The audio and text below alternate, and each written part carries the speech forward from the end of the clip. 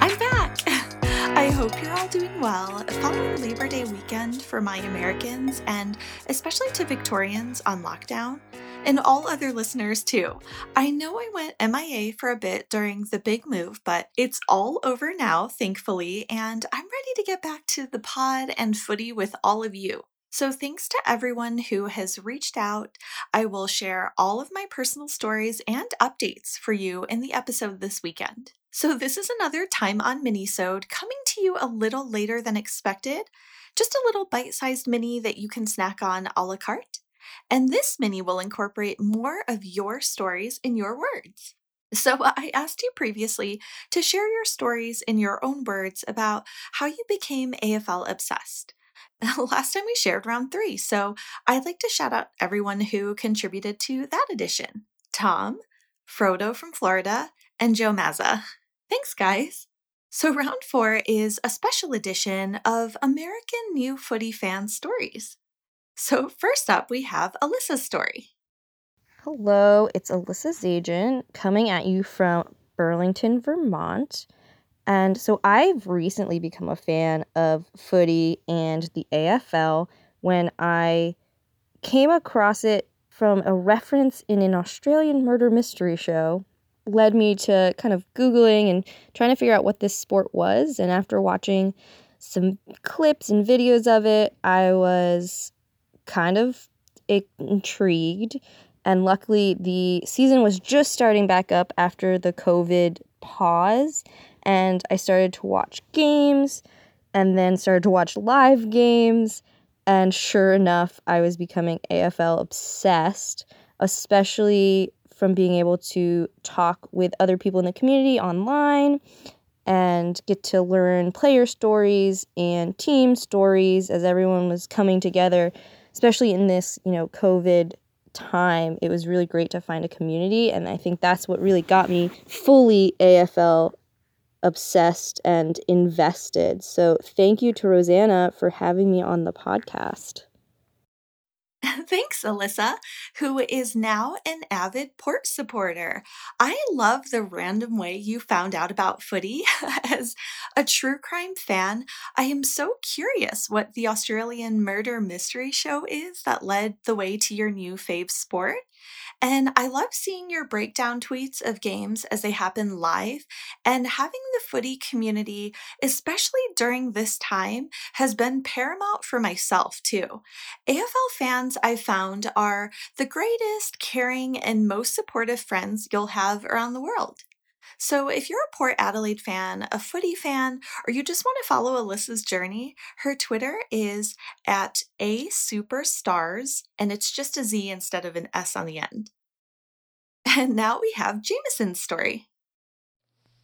Hey y'all, my name is Jameson Manzel. I live in Denton, Texas, and I'm a freshman at the University of North Texas. I found Aussie Rules by accident. I searched AFL into the YouTube search bar, intending to watch the Arena Football League, which is a minor gridiron league stateside. What I found instead was much different. On the thumbnail, I saw a man in a basketball uniform catching a rugby ball while hitching a ride on the back of his opponent. The man was Nick Natanui, and after clicking that link, I was introduced to the world of Australian rules football.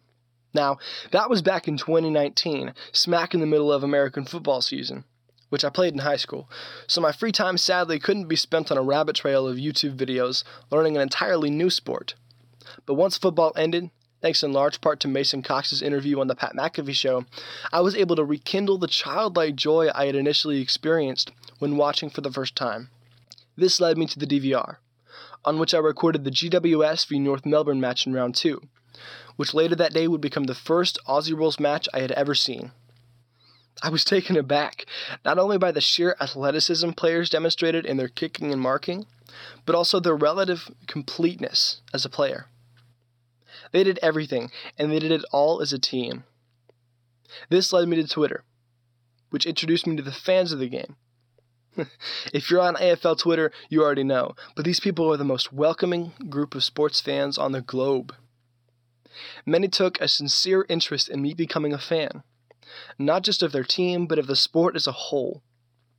A few in particular, however, made sure to solicit their beloved club, and were influential in my decision to support the same one, the Geelong Football Club. The Cats jumped out to me because of their loyal, dedicated fan base, their interesting list of players, and their rich history. Watching highlights of the Ablets and Joel Selwood piqued my interest, which led me to the Hawthorn v Geelong match from the DVR.